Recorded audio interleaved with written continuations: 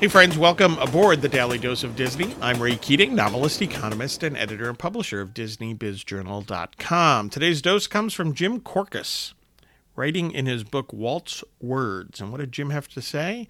Quote, among many other titles, Walt Disney was often referred to as the master of fantasy, close quote. Indeed, Jim, right? This and many other titles, as he mentions here. Walt was not just the master of fantasy, he was an entrepreneur, one of the great entrepreneurs of the 20th century. He was an artist.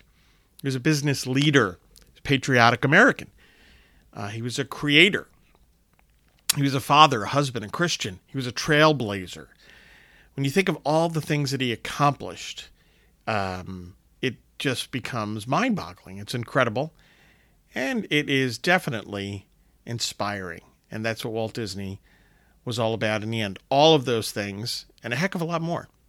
Folks, get your news and views on Disney at DisneyBizJournal.com and have a magically productive day.